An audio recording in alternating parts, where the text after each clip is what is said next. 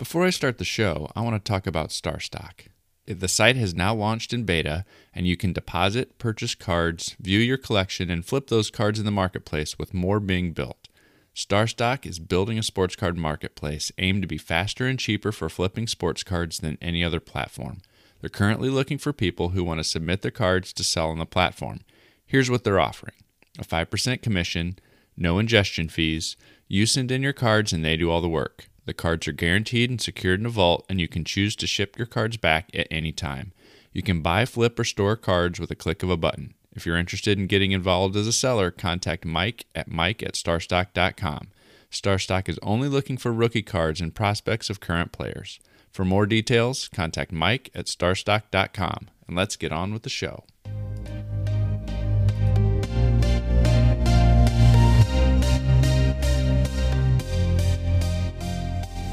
You're listening to the Wax Pack Hero Sports Card Minute, a podcast where we discuss both the hobby and business sides of collecting. I'm your host, Mike Summer, and I want to help you buy, sell, and trade your way into a collection you'll love.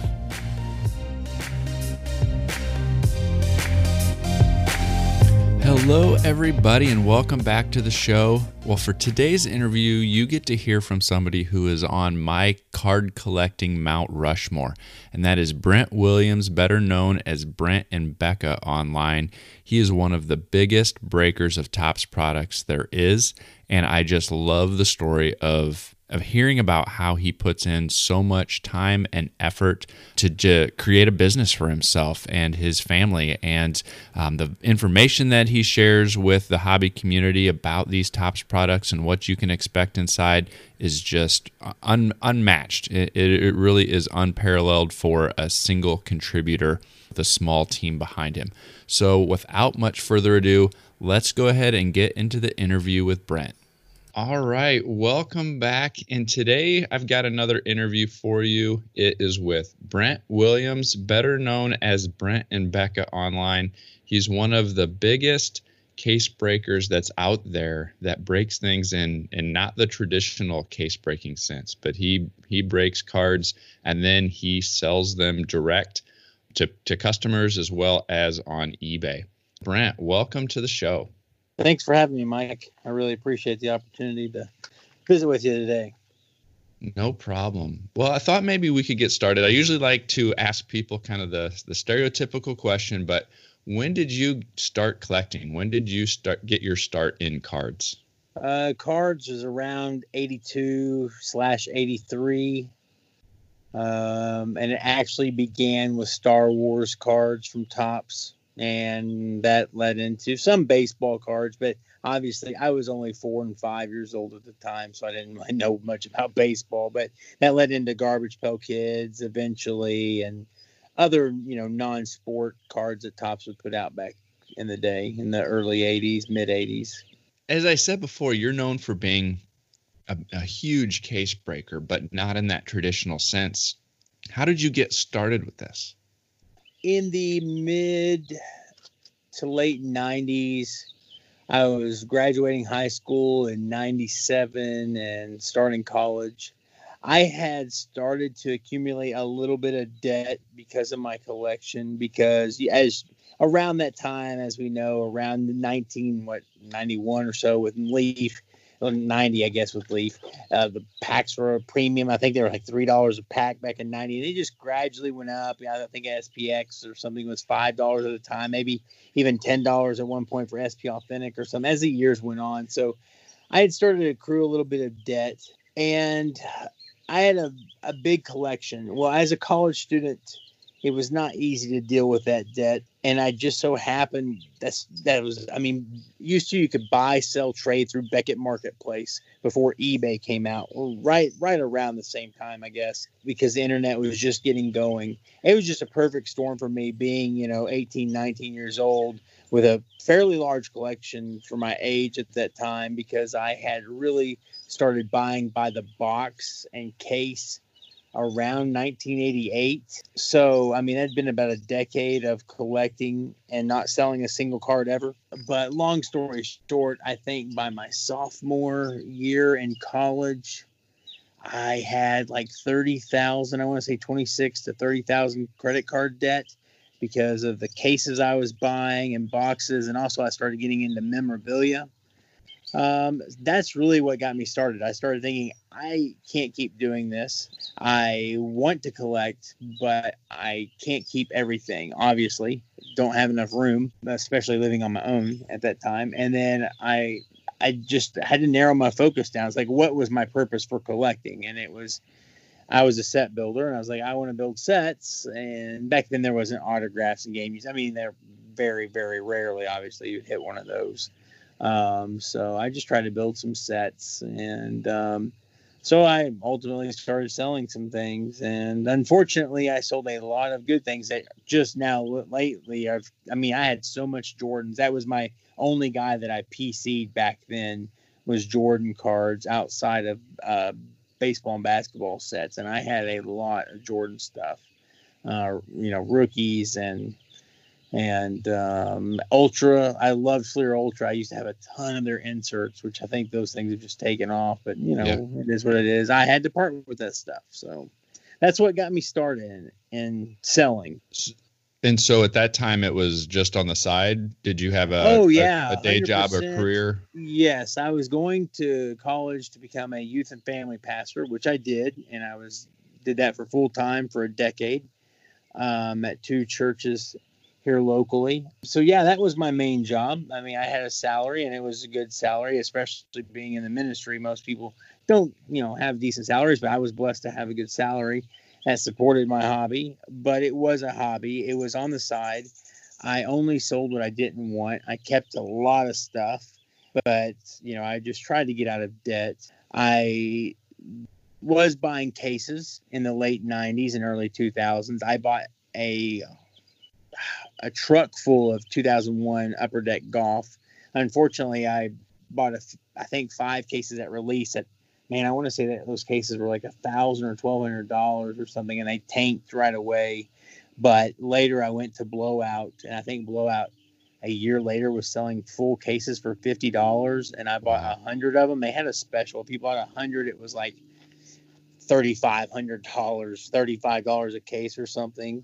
So I contacted Chris at Blowout, and I started buying those things. And that I did WNBA at the time when it was new, and it was a fun product, but it was that's when you start finding out you can make money by opening cases. I mean, I had done it here and there, but not on purpose. But WNBA and UD Golf, I think, were the first 2 products I bought to try to make a profit and not keep anything. Although with UD Golf, don't get me wrong, I wanted tire stuff for me, but there was only a handful of, other than the Tiger Tail inserts, only a handful of tigers in there that I was really interested in. So that's how I got started, and that was that way for a long time. And even after ministry, I went into banking, and that was my full-time job for a long time before cards became the full-time gig. That's interesting that some of the first products that you broke specifically to try to profit from and to resell were 2 fairly non-mainstream products, golf and WNBA. And so, that's pretty interesting. And that kind of was a good proving ground for you, it sounds like. At what point did it pivot to being a full-time thing? It was almost 10 years ago now. 2011 at the end, so I guess probably closer to January 2012.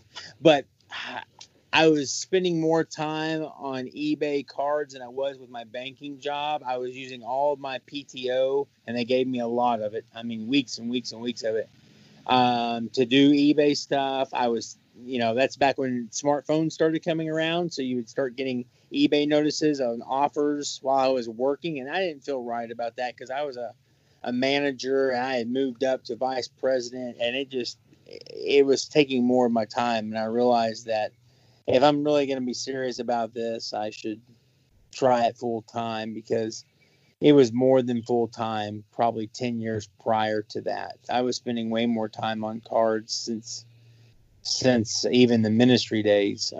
So yeah, it just was eating up all my time. And I thought, to be fair to my job, and that I would try to do this eBay thing. What platforms do you sell on? I only sell on eBay now, although I guess that's misleading because over 50% of my sales do come from direct customers, which are just customers I've accumulated over the year, which I sell through on email or Twitter. I don't use Facebook or check out my cards or anything else like that. I did dabble in Amazon for a while, but things have changed. So mostly, I mean, as far as online, other than direct, it's eBay 100%. Okay. Yeah. Did you experiment with Checking My Cards or Sport Lots or any of those other sites? Or?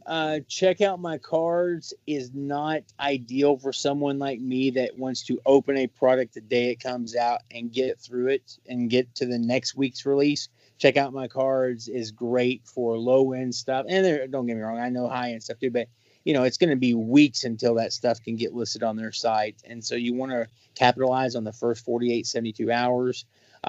Sport Lots, I buy from Sport Lots all the time. I know 90% of the dealers on there.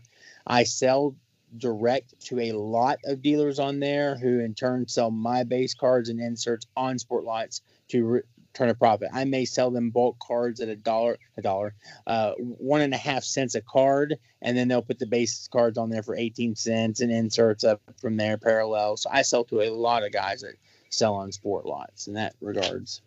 How do you use social media, or how has social media helped grow your business? You mentioned just a second ago that you sell 50% or more of your stuff direct now through email, and you said Twitter. Has that been a source of helping you build that customer base, or how have you used social media in the business? Social media is definitely huge. I don't use it the way I should. I think I did probably 5 years ago when I was trying to gain followers on Twitter. I did some giveaways and Q&As and stuff like that. I was really pushing for followers. I haven't done that for years now because I stopped caring about that. It was a numbers thing and it just didn't matter to me anymore. My direct sales actually came because in the early days of eBay, and this, by the way, is the story of how I learned this could be profitable. The reason I turned to golf and WNBA was because it wasn't baseball. I kept too much of the baseball still in those early days. I wanted to keep the stuff. I was like, I don't want to keep WNBA. I don't care about golf but Tiger. But I learned that eBay used to have a feature because now they block everyone's emails and they don't want you contacting buyers. Oh, you could check a column at the top of your cells that highlighted 100 names or 200 names at a time and bulk email those people. And I finally learned, that's when I learned business around 21, 22. I was like, I'm going to reach out to all these people that bought a Series 1 base set from me and say, hey, I'm opening Heritage next month. Do you collect that? Do you need anything from it? Hey, I make gold parallels of Topps Series 1, or I'm opening Series 2. Back then it was traded in highlights, not update. And I would just inform people, and I gained all of my direct customers that way back in the day. So that actually is what led it to be, I'm not just doing 4 cases of Topps 1. I'm not doing 8 cases now and 12 cases and now to 100 plus. The Twitter has helped because over the years, each year, the collecting base, until maybe this year, the average age of collectors have gone up. We weren't getting much new blood in it. Most of my best customers, and I don't mean this I shouldn't say it that way, because I don't care if someone's buying a $5 team set from me or spending $15,000 on a full Heritage Master with autographs and throwbacks and all that. They all are valuable to me, but I should say my top, paying customers or whatnot are all in their 60s, 70s, even 80s. And several of them have passed away in the past 5 years. Several of them have stopped collecting for various reasons. And so Twitter has come in and I've gained new direct sales that have I've been around 50 to 55% direct sales for a decade. And so every time I lose one that's through email, I gain a few through Twitter. I've learned that Twitter doesn't bring me a ton of business that I can tell, though, because I have done some tests. Like I'll be like, hey, if you're a Twitter follower of me, spend $25 this weekend. and I'll make your shipping free on eBay. And it hasn't led to a lot of sales. Now, granted, that's one little sampling, but I have 7,000 followers plus or minus, and so sometimes I'm sure it does, but a lot of the people that follow me, already deal with me, or follow me for news or whatever, just pictures. Sure. I may not turn them into a customer. So, but Twitter is definitely an awesome tool, and I should use it in different ways. But again, right now my priorities is also my family, not just cards. So I want to make sure I'm spending time with them and not so much on the social media. You mentioned earlier when you were first making some of those intentional purchases with the intent to flip, you used Blowout to buy some of their closeout type of stuff to source those cards. Tell me about how you go about doing that now, or how that has changed and evolved as you grew. Do you go direct to the manufacturer? Like the direct Topps account? Do you use a distributor? Both? Still use Blowout and DA and some of those, or a combination of everything? I am 100% with only one distributor. I used Blowout for a number of years. Back then, there was no way to get with a distributor. I had tried, and I told them, look, I'm buying more cases from Blowout than any shop, or, but they all said, you have to have a store, or you have to spend this amount. And it's changed. Group breaking changed. All that opened the floodgates to distributors, especially as products in the early 2010s and stuff were tanking. They'd come out on release date. They would be cheaper by the case than even I could pay at 5% above cost or something. So yeah, it's all from distributor. I haven't bought anything from Blowout or DNA or anywhere else for forever. I don't use any of those as a source. I am on DealerNet. I have bought a couple of cases there just for investment purposes after release because I thought they would go up. But no, distributor is my method.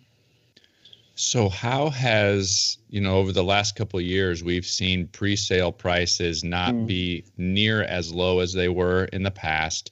We've seen allocations start to hit a lot of everyone, it seems like. How has that impacted your ability to source cards? That's a great question for right now, because I had zero impact to me during, the Judge year 2017, the Acuna, Torres, Soto year 2018, Ohtani year 2019. My distributor was very fair to me because, again, for 15 years from that source, I was buying 550 plus cases a year, and it was all the junk Topps. And I don't mean that in a negative connotation. I just mean low end. How's that? That's the right term. I passed on all high end because I learned very quickly when it did become a business that I was losing on 98% of high end products that I opened. I learned that I lost on basketball, football, and that my customers wanted baseball. So I transitioned to that fully and went to the low end set building stuff, which was the stuff that I liked already. And so thankfully, I was not getting cut, and my prices remained the same. This year, and at the tail end of last year, that has started to change. I know, for example, on Bowman, I am going to be cut in half from last year. And that's surprising to me because I was allowed to get as much Topps Series 1 as I wanted to. And I know that helps with their allocations. The more of the low-end stuff that the distributors purchase and sell, they get higher allocations on the better stuff, but it is what it is. My prices also got bumped up for the first time this year and 15 years, my percentage that I pay above cost.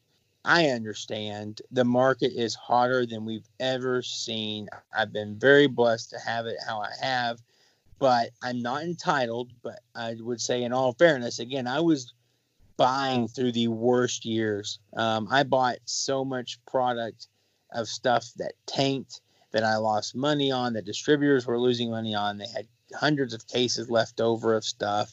Even Bowman back in those days was not a winner.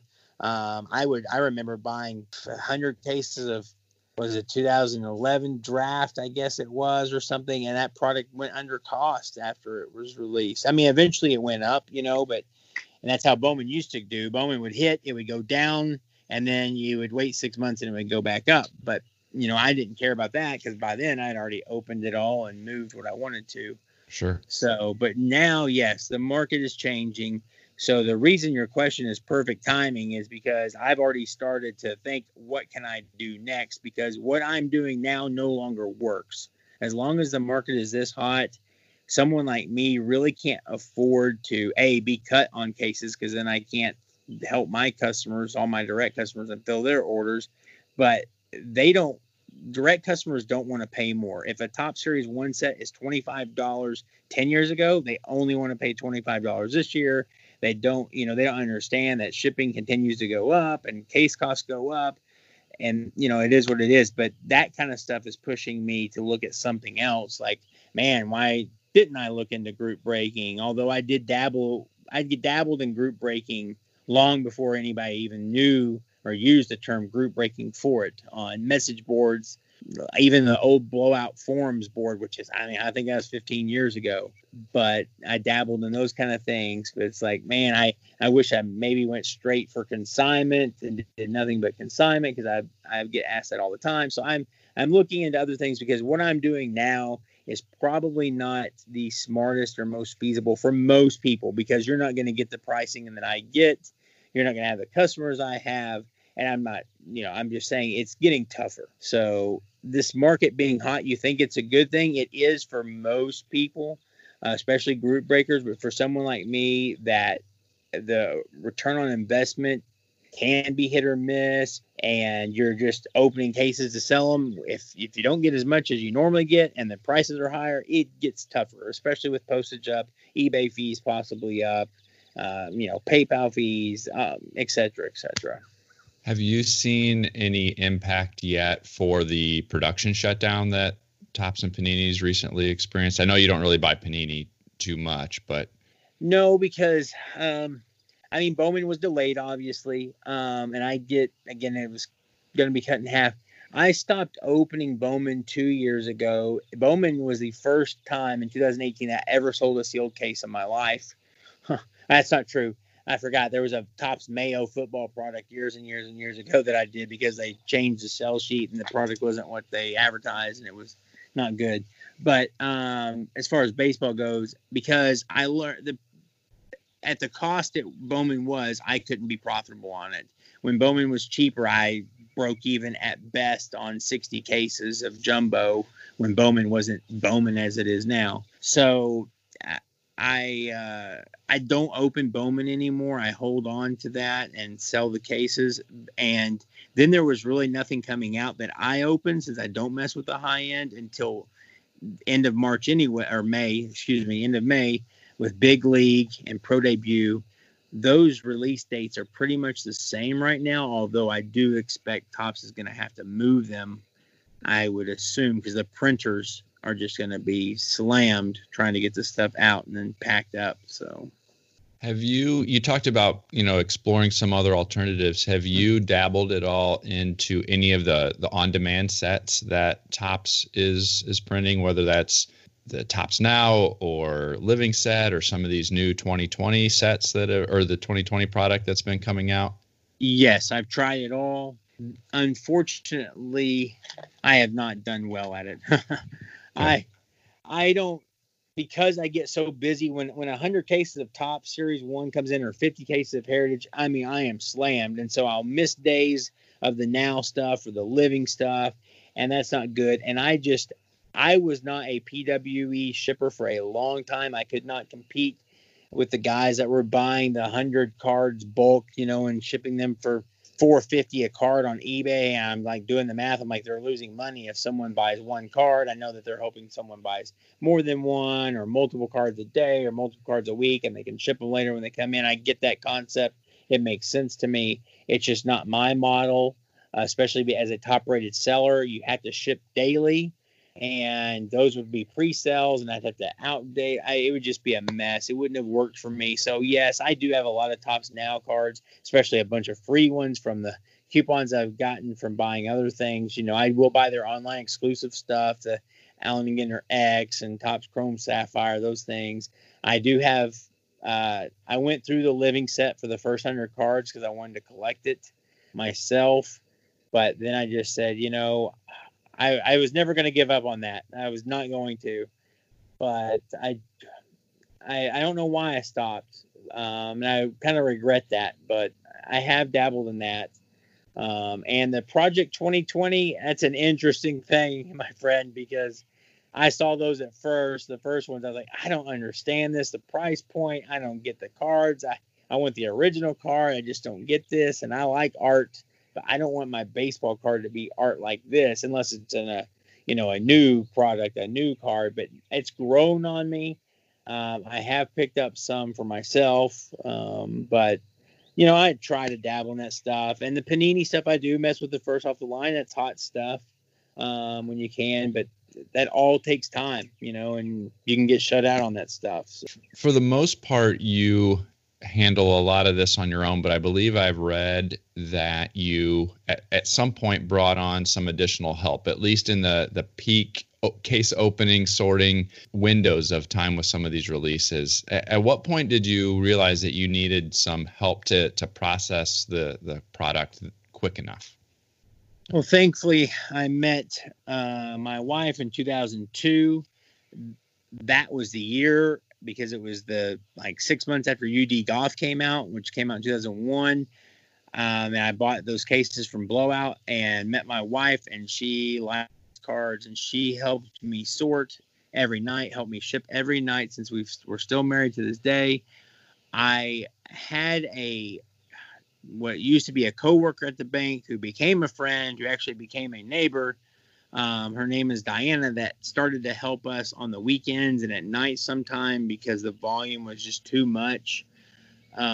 Especially because eBay over the years went to, ship every day if you want to be a top rated seller. And even I think maybe 3.5 years ago, we didn't have to do that. As long as you had your tracking uploaded, you could wait 2 days, but then it was every day. So as that got harder and harder to do, especially when you're opening 100 cases and then trying to scan and list and ship, I got her help.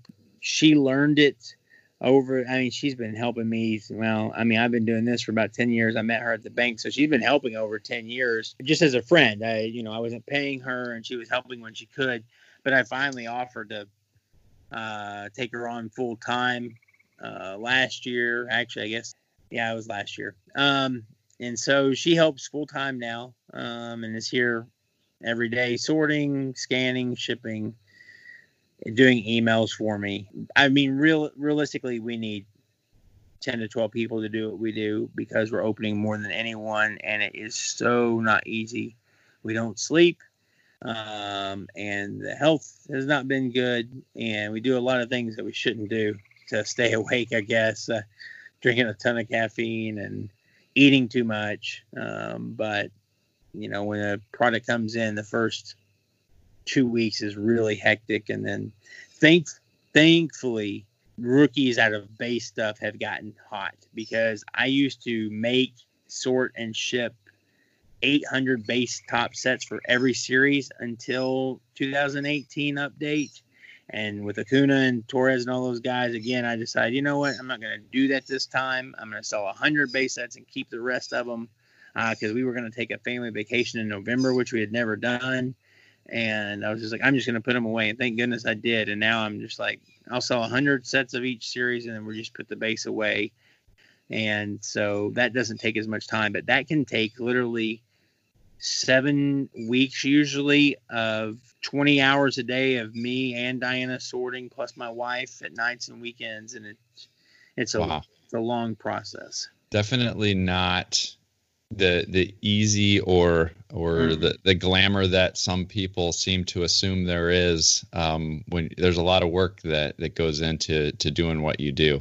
Just curious, do you have a feel for how much of your inventory is either pre-sold and pre-committed to that existing customer base and already accounted for, when you get those cases in, and is sold within that first, 72-hour window that you mentioned? How much of that inventory is either pre-committed or sold right away versus things that you've got just in stock that is going to sell over time? Okay. I would say pre-sold. The only thing I pre-sell at all is base / master sets and then team sets. And that's just because I don't know for sure what I'm going to get or what the prices are on the single cards. I can assume I'm going to get, certain autos and relics and stuff like that in 100 cases, but I still don't price those right away. But in that 72 hours, it's usually about 25 to 30%. That's not a large number, but that's not because of me. That's because of the changes eBay made about 3 years ago. I used to be a 99-cent auction guy. I would go through 80 back then. I didn't open 100 cases. 80 cases of tops. I would sell through 98% of that in 7 days. And that's because I auctioned everything off. eBay changed it to where, you have to pay this $1 auction fee for 1 day, 3-day listings, which kills someone like me. Because I was doing everything 1 day auction, 99 cents. Obviously, not one of ones and not, Mike Trout autographs and stuff. I would do some of those at fixed price. But my fixed price was maybe 2%. And my 5-day auctions were maybe 10% of my auctions. That switched when eBay changed that. Pretty much most people's models switched. There's not as many auctions on things anymore. And so now I'm like 2% auction, 98% fixed price. It's kind of flipped. And so inventory takes forever to move through.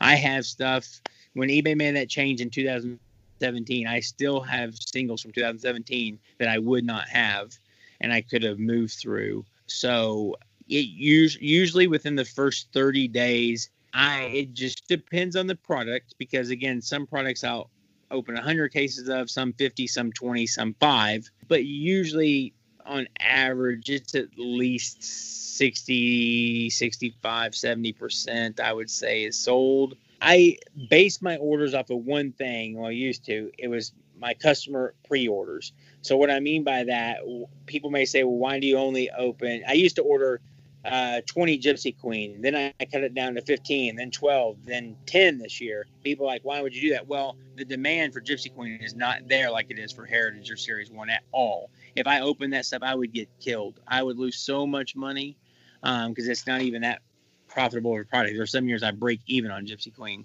So a product like the Gypsy Queen, I will sell through most of that in the first 7 days still. Because I'm breaking so little, and I base my order off how many sets can I pre-sell off of this, and I try to order 20% more for people that didn't pre-order or to have some on eBay. What I based my Top Series 1 set off for a long time was I used to have 11 gold set buyers. I would buy as many cases that it took to make a gold set, and that number just kept increasing because they made higher production, so golds weren't 1 per jumbo pack anymore. Now they're every 2. Now they're every 3, 4, 5, 6, 7. It's like, holy cow. To where I just opened 100 cases of Series 1 and I made 1 gold set, whereas used to I could make 11 gold sets out of roughly 40, 50 cases. So that's really been a stinger because I kept ordering more to try to fill these people's orders, and I can't anymore. And so it's harder to sell through that kind of volume. If I was doing 30 cases again, even at fixed prices, I could probably move it all within the first couple of weeks. But as we've learned, that's not always wise anymore either, right? Because look at what happened to the 2018, again, that same update cards, all the parallels of Acuna, Soto, the short print cards, 2019 Series 2, Tatis, Alonso, update last year, Guerrero, Keston, etc. I have those cards. I didn't go through all my golds and foils and pinks and blues and base cards. And that is unlike me. I used to sell through every single card to where I don't even have a 2016 card in my home. It's just the tail end of 2017 when they made that transition. It's a different ball game now, but it's better now, obviously, because prices are, the demand and all that has gone up exponentially. Yeah, it seems like that's part of that adjustment that you're making is, to help spread out maybe some of the profitability. You don't get the sell through quite as quick, but it might long term add to some of that profitability or help continue to bring in revenue through some of those dud products that you'll inevitably experience. One of the other things I was curious about from a business perspective is to do the volume that you're doing. It takes very well established processes.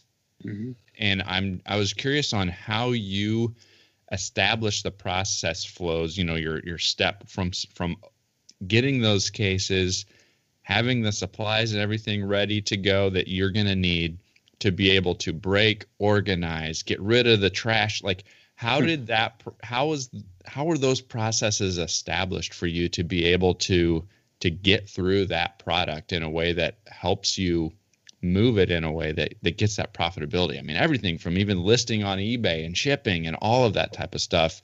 Were you a process guy to begin with? I don't think so. I think eBay has forced me to develop those processes because, again, when I started on eBay, people used to pay by mail and money orders only, and I could get someone's, I hate to say this, but you could get someone's payment in and it could be sitting there for a week. And then you're like, okay, it's Friday night. Let's sit here, put a movie on and do the shipping for the week. The buyers wouldn't ever contact you, say, where's my card? There wasn't even eBay messages for many, many years. People may not realize that there was no eBay messages. So it's not like the buyer could be like, where is it? So over time, as eBay continued to develop and websites developed, and they said, okay, now you have to upload track. Well, you don't have to, but top rated seller, but you have to ship every day and all those things. It became that way. Competition also made me develop processes because more and more people would list early. So, I mean, I always said my number one goal, the only thing that makes me money is listing. That's it. There's so many people. I know some guys that still to this day that they will open all of their product before they list anything. And that may work for them if they're doing a case. Although some guys take 2 or 3 nights to open a case to enjoy it. And I understand that. But for me, my goal is to get a couple cases open as quick as possible, get the basic stuff scanned in, the insert cards, because by that time I usually have one of every card, every short print for Heritage, etc., and get those listed up in a fixed price quantity listing, and then start scanning the hits. Goal is to open as fast as humanly possible. I don't care if it's 24 hours a day for the first 3 days. We get most products opened within 3 days. Heritage sometimes takes a little longer because of all the variations, errors, and whatnot. Thank goodness they're labeled on the back of the card now for what they are. But, I mean, we can open 100 tops cases in about 2 full days. Me and Diana and my wife doesn't go through the cards anymore because of, she doesn't know exactly what to look for in terms of variations and stuff. So, and then, the process is just Diana will scan while I list those cards, but my listing process has made it great because I basically take a Excel checklist, I upload it into TurboList, and then all I have to do is scan it. And I have a Excel program with a macro that puts all the photos into the checklist in order for me automatically once they're scanned. And then all I have to do is, used to I would just submit them to eBay 99-cent auction, right? But now it does take me longer because I have to look at every card that I hit and be like, what am I going to price this for? Especially the first 48, 72 hours when there's only a handful sometimes of those cards on, and I don't know what the sales prices are going to be of the new rookies, or, you can estimate, but the prices are all over the place from, the first Alvarez autographs. One of them's listed for $500, another one's for $200, and you have short prints listed for $200 and some listed for $25. People are all over, and that just takes experience. And, so you gotta, that's the process. And we ship every night. I usually start shipping around 2 a.m. and don't stop until it's done. And when a product like Base Tops comes out, we're doing well over 1,000 shipments a night. So, which can be thousands of cards, because our average order size is quite large usually. So it's just never ending. But yeah, you got to prioritize, and eBay and competition, made me learn that really quick, that we have to have priorities. And as much as I want to keep opening and listing that first night, but here comes 2 a.m. and all of a sudden you got 500 things to ship out, we got to start on the shipping. Maybe not necessarily for somebody who wants to do exactly what you're doing, but do you have any words of wisdom for somebody who's looking to kind of grow their online card business? Yes. If they want to do it, at least the way I do it, by busting boxes or cases and selling them and trying to make a profit. The first thing I would always say is make sure you're buying something that you enjoy, because it'll be more worth it. Because if you do strike out and you don't do well, hopefully you at least had some fun. But my advice would be just what you said. You use the word grow. That is so important. There's so many people I've met over the years that contact me. I probably still to this day get at least 2 or 3 tweets, emails, eBay messages a week, blowout private messages. How can I do what you do? Which it's getting less and less again, because the market has changed and people realize they can't get the cases at the prices they want and they can buy singles, etc. But grow is the key term. Don't start. And I've seen so many people that go in and buy 10 cases right away. And that to me is just, unless you're extremely lucky and just naturally, know what you're doing business wise. But those people don't realize if they don't have customers, they see someone with possibly low feedback, bidders sometimes shy away from that. So start slow. Start with 1 or 2 cases of a product that's a low end product. You've got to start with low end stuff and avoid the high end, because that could get you discouraged. Because I remember busting 10 cases of Heritage one year, and I made $4,000, which was the most at that time on any product. I was like, holy cow. These cases cost me like $575, so it was almost a $6,000 investment for 10 cases, and I profited $4,000. Wow. And then I opened a case of Triple Threads and a case of SP Authentic Football the next week, and I lost $4,000, because the Triple Threads I think was $3,000 and the SP Authentic was like $1,500, and I think I actually, after fees and stuff, it was like $3,700, and it's like, there goes my profit. And so you've got to start slow.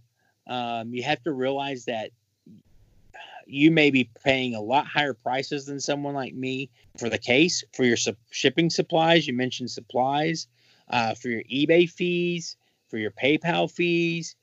All that stuff has to be in consideration. Know that your competition, someone like me, is paying much less than you are. So unfortunately, you're at a disadvantage there. But as time goes by, yeah, you may not be able to cut some of those costs, but some of them you can. And you learn that over time. But the key thing with starting small is you can start to develop a reputation, a name, and getting some customers, because there is repeat business on eBay. There's so many sellers, and I don't have all of those customers at all. And there's a lot of loyalty in baseball cards. So just have fun and start small. You don't have to go all in. Truthfully, group breaking is where it's at right now. I can't deny that. And it's probably a lot, I won't say easier to make a profit, but you can base it off of the market then, because I have no control over what the market is. Yep. And that's the problem with doing what I do. I can open a $1,000 case and may only get $200 worth of stuff out of it. Which I should say, this is my final point of someone doing what I do. Take your time, sell every single card if you want to make a profit. Do not do big, huge lots. Don't even, if you're opening 1 or 2 cases, don't do sets anymore. Take out the rookies, sell them individually. Heck, send them to PSA or whatever and get them graded, if that's what you want to do. But sell every card. Don't think that, I opened a case of Heritage, got 1 autograph and 11 jerseys, I just lost my money. That's so untrue. Heritage is the most profitable product to open at its online cost. Even Bowman is priced so ridiculously high. Sure, you can open a case of Bowman and get lucky, but I mean, at the current prices, but Heritage is a winner every time over time. So, well, thanks a lot. I really appreciate you taking some time to chat. I think there's some great insights there, and really gave a interesting picture of what it is like to do what you do. So thanks for taking the time to do that. Before we go, why don't you tell people where they can find you? Well, definitely. Brent and Becca, and that is spelled out BRENTANDBECCA. That's me and my wife. We have an eBay store called Brent and Becca, and we are on Twitter at Brent and Becca. And I am on Blowout. I just don't visit there much. So you can always hit me up there and private message me and I'll get that. But I really appreciate you having me on. It's always fun to talk about cards, and whether it's hobby side, business side, both, it's always fun. So I really appreciate it. Yeah. Thanks again. Well, how was that for some insight and some transparency from getting out of debt to what some of the most popular or most profitable products are, to the risks that you can take by focusing on the high end and not going into it with a plan? Brent shared a ton of insight and wisdom there. And so I hope you enjoyed that, to hear a little bit about what it's like to break over 100 cases of the Topps flagship products and hundreds and hundreds of cases throughout the year. Thanks again, Brent, for coming on.